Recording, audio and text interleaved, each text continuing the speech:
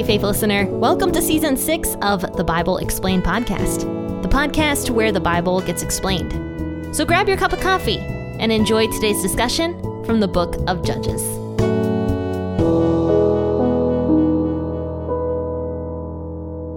Well, happy Monday, friends and faithful listeners. I hope you all had a really great weekend. It was actually very sunny and beautiful here where I'm at. I actually opened my windows for a moment. It was a little bit cold out, but I just liked the fresh air coming in so I could smell it instead of the smell of my kitchen, which is not very pleasant right now. I'm actually making apple cider vinegar. And so my entire kitchen now smells very strongly of alcohol, because in order to make apple cider vinegar, you have to go through like the whole process of making alcohol until you get to the vinegar stage. And so my kitchen is like permeated with alcohol. So the outside cold, crisp air was a much better smell than what was going on in my kitchen. So tell me what you guys did over the weekend, and tell me if you have any interesting projects you're working on right now, like making apple cider vinegar, for example, or I don't know, doing something else. So while you're contacting me, let's go ahead and read Judges chapter 20, verses 1 through 17.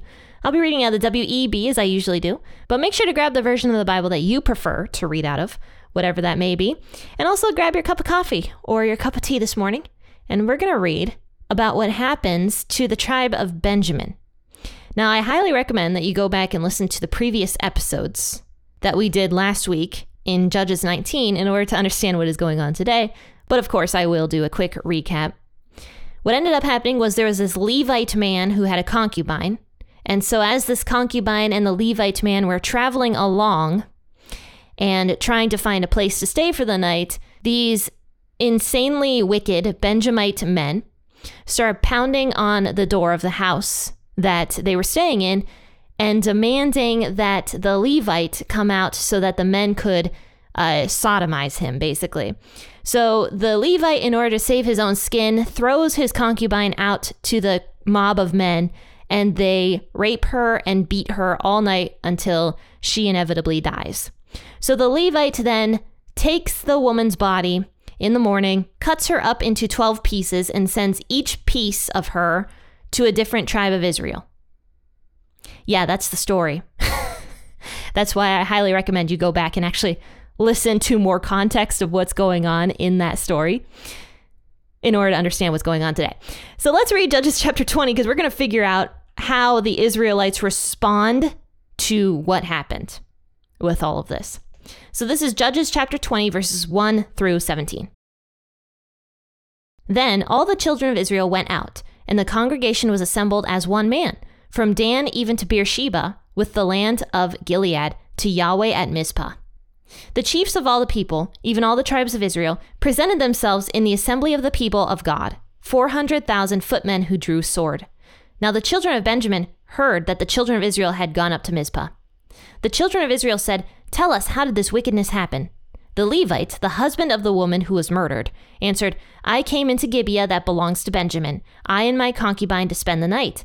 The men of Gibeah rose against me and surrounded the house by night. They intended to kill me, and they raped my concubine, and she is dead. I took my concubine and cut her into pieces and sent her throughout all the country of the inheritance of Israel, for they have committed lewdness and folly in Israel. Behold, you children of Israel, all of you, give here your advice and counsel." All the people arose as one man, saying, "None of us will go to his tent, neither will any of us turn to his house. But now this is the thing which we will do to Gibeah. We will go up against it by lot. And we will take 10 men of 100 throughout all the tribes of Israel, and 100 of 1,000, and 1,000 out of 10,000, to get food for the people, that they may do, when they come to Gibeah of Benjamin, according to all the folly that the men of Gibeah have done in Israel." So all the men of Israel were gathered against the city, knit together as one man. The tribes of Israel sent men throughout all the tribes of Benjamin, saying, "What wickedness is this that has happened among you? Now therefore deliver up the men, the wicked fellows who are here in Gibeah, that we may put them to death and put away the evil from Israel." But Benjamin would not listen to the voice of their brothers, the children of Israel. The children of Benjamin gathered themselves together out of the cities to Gibeah, to go out to battle against the children of Israel. The children of Benjamin were counted on that day out of the cities, 26,000 men who drew the sword, in addition to the inhabitants of Gibeah, who were counted 700 chosen men. Among all these soldiers, there were 700 chosen men who were left-handed. Every one of them could sling a stone at a hair and not miss. The men of Israel, besides Benjamin, were counted 400,000 men who drew the sword. All of these were men of war. So all of Judges chapter 20 is how Israel ends up responding to this great evil that ended up happening. You know, the Levite sending the concubine, like pieces of her, to each tribe. So it says in verse 1 that all the children of Israel went out and the congregation was assembled as one man. Now that phrase, one man, is mentioned multiple times actually throughout this entire portion, meaning that all of Israel was united because of what had happened here with this concubine. They were like one man. They were united. They all had the same thought about this, that this was very evil what had happened, because it was very evil what had happened. It was a terrible, horrible thing that had happened in Israel. So it says that everyone, every Israelite other than the tribe of Benjamin, was united as one man from Dan even to Beersheba. So the topmost part of Israel to the bottommost part of Israel, other than the tribe of Benjamin, everyone was united about this issue. It says, the chiefs of all the people, even all the tribes of Israel, presented themselves in the assembly of the people of God. So the chiefs of every tribe of Israel, the 11 tribes, end up coming together to talk about this issue that had happened. Now notice that it doesn't mention any judge here. This is the book of Judges, yet for some reason there's no judge. There's just chiefs. We don't see any priests mentioned either. And that was all part of what God had put in place, right? The court system to figure all of this out. But because Israel had fallen so far away from God's design, there were no people, there were no judges or priests or high priests willing to step up and take command of what had happened here. So all the tribe leaders come together in Mizpah. So they decide to go and question the Levite to see what had happened. So they go to the home of the Levite in verse 3 and they say, tell us, how did this wickedness happen? Now, here's something super weird, though, about all of this is if you received a body part in the mail, would that not be like an egregious crime, even if the person was already dead and somebody had like cut up the body and like sent a piece of the body to you in the mail? Would that not be something that you would be repulsed by? So my question is, why did they not arrest this Levite? Because he totally degraded his concubine's body in that way. Every normal human being on the planet thinks that there's something weird about that, right? Like cutting up a dead body and sending it in the mail. Like whether or not this Levite was trying to prove a point or not about what had happened to his concubine, this just seems weird and wrong, no matter what the situation. And I'm sure there would have been a much better way for the Levite to handle all of this. Like truly, I think the Levite, he just seems like a psycho. Like he's just a psychotic person. So they go to question the Levite and they're just like, how did this happen? You know, about this body part that we received in the mail. And so here's what the Levite says. Here's what he says. The Levite, the husband of the woman who was murdered. So once again, putting weight behind all of this. This wasn't just a casual union between a man and a woman. This was more than that. This was a husband and wife situation. No matter how Israel looked at it at this point in time, it was not casual. So it mentions once again that this man was the husband of that woman. So if he was the husband of the woman, he should have been protecting her and not destroying her body after she had died. So the husband of the woman who was murdered, the Levite, says, I came into Gibeah that belongs to Benjamin, I and my concubine, to spend the night. The men of Gibeah rose up against me and surrounded the house by night. They intended to kill me, and they raped my concubine, and she is dead. So notice how this guy spins this. He spins it in such a way that he was fully 100% trying to protect himself and his concubine, and they just raped her and abused her all night, and he's just so distraught over this, okay? Because it doesn't say anything about him grabbing her and throwing her out the door. and shutting the door behind her. It doesn't mention any of that because he knows he was in the wrong. This Levite absolutely knows that he didn't protect his wife, whether or not she was considered a concubine. He knows that he did something wrong, and he doesn't mention that. He just kind of spins it so that he's the victim in this situation, not the poor concubine that this happened to. He's the victim. So he says, the men of Gibeah rose up against me and surrounded the house by night, which that's true. They intended to kill me. And they raped my concubine, and she is dead. So even that is an untruth, because it doesn't necessarily say that the men of the city intended to kill him, though that's possible, I suppose, because they wanted to sodomize him. But it is interesting that he doesn't mention that they wanted to sodomize him. Maybe that was a very embarrassing thing that he didn't want to mention. So they intended to kill me, and they raped my concubine, and now she is dead. I took my concubine and I cut her into pieces and sent her throughout all the country of the inheritance of Israel, for they have committed lewdness and folly in Israel. The one thing I mentioned on Friday was that it doesn't actually say specifically that the men of Gibeah, the ones that had raped her all night, were the ones that killed her. It's very possible they did. It is very possible that she died because of how badly she was beaten and abused all night. But it's also possible that because this Levite is a psychopath, he didn't give her the care that she needed in order to not die on the way home. And I even argued potentially that the Levite himself killed her. I don't know, though. I don't want to paint too much into the story because scripture doesn't give us that direct detail. It does make us assume that the men of Gibeah did in fact kill her, so that's very possible that they did. But I'm just saying, it doesn't specifically say when the woman died. So the Levite says, I took my concubine and cut her into pieces and sent her throughout all the country of the inheritance of Israel, for they have committed lewdness and folly in Israel. Behold, you children of Israel, all of you, give here your advice and counsel. So I cut her up and sent her to you because this great sin that happened to me and to my concubine just shouldn't go unpunished, which he's absolutely right in that matter, by the way.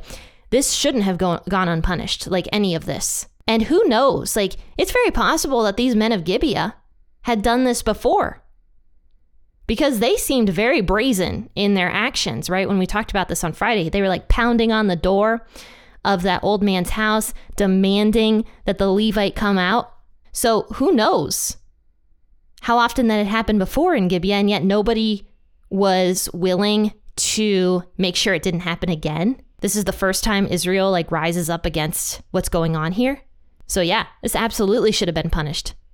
And it should have been punished probably years before this entire situation happened. That's what happens when sin goes unpunished.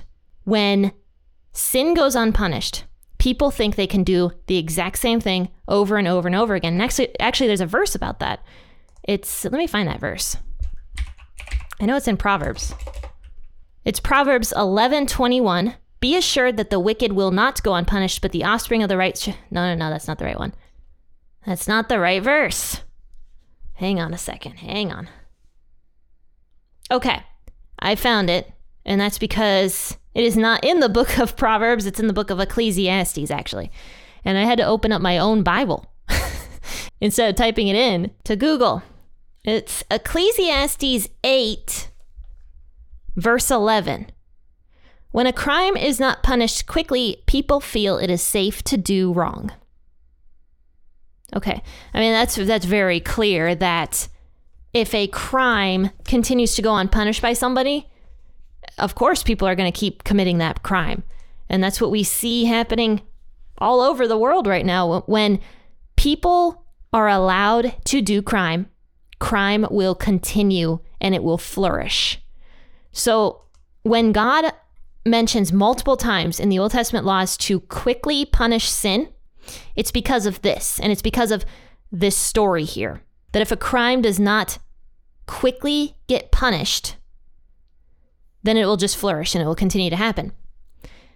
So the men of Israel, it says they were knit together as one man when they heard the testimony of this Levite with what happened to his concubine. They were all united. Now, I don't know why they didn't arrest the Levite also. I don't know, but they allowed the Levite to go, and maybe that's because, once again, they allowed crime to flourish. And they didn't punish the Levite for what he had done. And they also didn't ask multiple people either, which is another thing they should have done. That was clear in the Old Testament as well. There couldn't be just one witness. It had to be multiple witnesses. So they should have asked the Levite. They should have asked the servant of the Levite. They should have asked the old man what had happened, the man that they stayed at their house. They should have even asked some people in the city of Gibeah where it happened, what had happened that night. They shouldn't have just taken the witness of the Levite. There should have been multiple witnesses talking about this. But either way, the Israelite nation decides that this is a crime that should no longer continue on, which is a good thing. So they were all knit together as one man. So the tribes of Israel sent men throughout all the tribe of Benjamin, saying, "What wickedness is this that has happened among you? Now therefore deliver up the men, the wicked fellows who are in Gibeah, that we may put them to death and put away the evil from Israel." So they are demanding from the tribe of Benjamin that the men of Gibeah be killed, be put to death for what they had done. And to me, I feel that that's a very just thing. They helped kill and injure this woman, this concubine, and possibly have done that many times in the past. They should have absolutely paid the price for that terrible crime that they committed. So the Israelites are demanding that Benjamin bring those evil men out. But Benjamin, the entire tribe, is like, no, we're not going to do that, actually. They instead decide to go into civil war. So the tribe of Benjamin completely rallies behind the city of Gibeah, and they recruit all of these fighting men. It says, the children of Israel gathered themselves together out of the cities of Gibeah, or to Gibeah, to go out to battle against the children of Israel. So they fully intended, all of Benjamin, to go into complete civil war. And I don't know how Benjamin truly thought that they were going to survive this, because they were one tribe against 11 others. And I don't know why Benjamin thought this was the best thing to do, but it's very possible that the entire tribe of Benjamin was just that evil, that they were not willing to bring evil people into the light. And you might be like, Jen, that's pretty far-fetched, but is it? Is it really? Think about all of the corruption we see nowadays. Like, for example, everything that happened with like Epstein, that's just the example I can think up off the top of my head. People don't want to bring everybody who was in that horrible ring of child molesters out into the open, because they probably were a part of it as well. So honestly, it's not that far-fetched. We actually see this happen quite a lot. It's easier for people to fight against it than to bring it out into the open, because if they bring it out into the open, that means that they have to admit that they have a problem within themselves. So they'd rather fight against it and do everything they can to hide it instead of bringing it out into the light, which is maybe what all of Benjamin here was doing. They possibly were much happier just fighting against the Israelites than admitting that they had a serious problem that needed to be addressed. So it says that the children of Benjamin were counted on that day out of the city's 26,000 men who drew the sword, in addition to the inhabitants of Gibeah, who were counted 700 chosen men. So these men of Gibeah, maybe even these men that had raped that poor woman, were part of the fighting men of Benjamin. So thousands of men are gathering out of Benjamin to fight against the rest of Israel. And it says, among all these soldiers were 700 chosen men who were left-handed, and every one of them could sling a stone at a hair and not miss. So these men are notorious marksmen who are able to fight with their left hand in that way, which that would have been pretty rare back in these days. There weren't a lot of left-handed people. And I've talked about that on the podcast before, where left-handed people were able to disguise that they were fighters because everybody expected fighters to draw their swords or their weapon with their right hand, and they would draw it with their left hand and catch everybody off guard. So it says, the men of Israel, besides Benjamin, were counted 400,000 men who drew the sword, and all of these were men of war. So Benjamin has about 26,000 men that are going out to battle, and the rest of Israel has 400,000 men is what it ends with. So Benjamin is not doing well here in numbers against all of Israel. But once again, it was probably easier for Benjamin to hide what had happened and what they had done rather than admit that they have a problem. And so that's why Jesus always tells us to bring our sins out into the light, because when we hide them deep down inside, it's just bad for us. It's so bad for us. As we're going to find out what happens to Benjamin in the next coming days. I already hinted at it, but Benjamin doesn't do well in this battle. And it would have been better for them to just bring their sins out into the open and bring these men that had committed this crime forward. Well, faithful listeners, I hope you tune in on Wednesday. We'll talk more about this story and what happens to the tribe of Benjamin. And we're going to be moving out of the book of Judges very soon. We only have one more chapter in Judges, and then we'll be moving into the book of Ruth, and then into season 7 of the podcast next month. But friends and faithful listeners, I hope to see you all tomorrow for an episode out of Acts. And until then, happy listening, and God bless.